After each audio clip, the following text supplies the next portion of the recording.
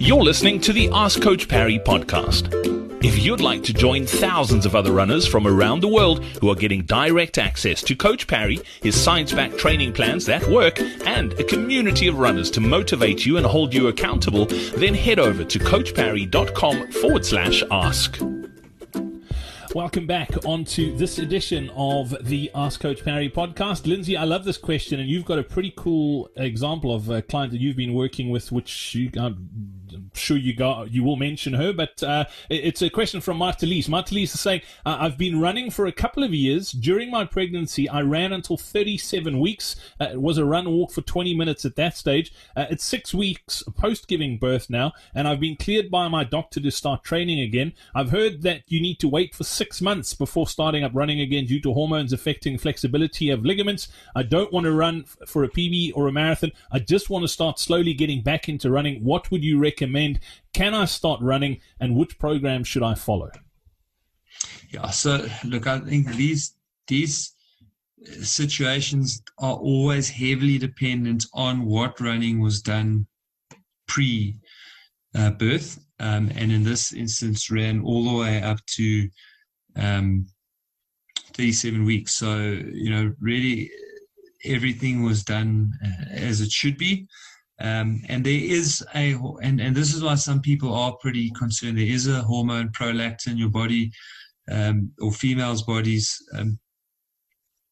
produce it as they're going into the birthing process, and it's there to make everything extra stretchy and help the baby get out.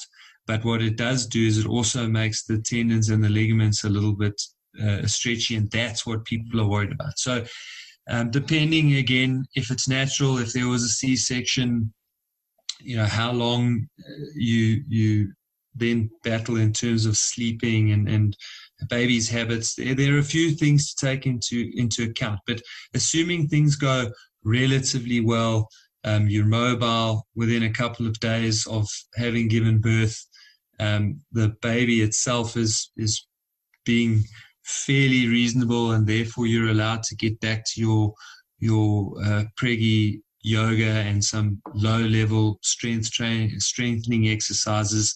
Then basically, as soon as the doctor clears you for running, you can start moving. When the doctor clears you for exercise, not for running, you can start moving at that point. So that might still be cycling, although if you've had or required stitches, that's probably still going to be a little bit uncomfortable, so you wouldn't want to do that. But walking is often okay.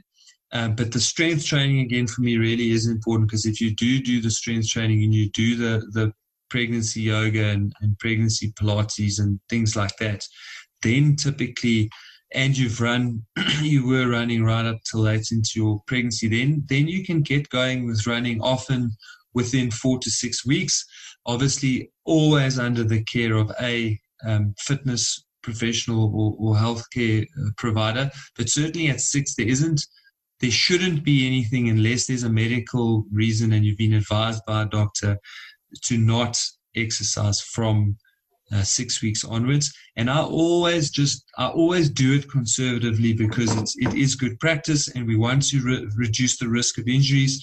So we start with at 6 weeks with some walking and a little bit of running, and then each week we just reduce the walking slightly, increase the running. We do that over a 4 to 6 week period, and then when you do get 6 months post pregnancy, provided there weren't other complications, you should actually be running quite well at that stage, not starting to run.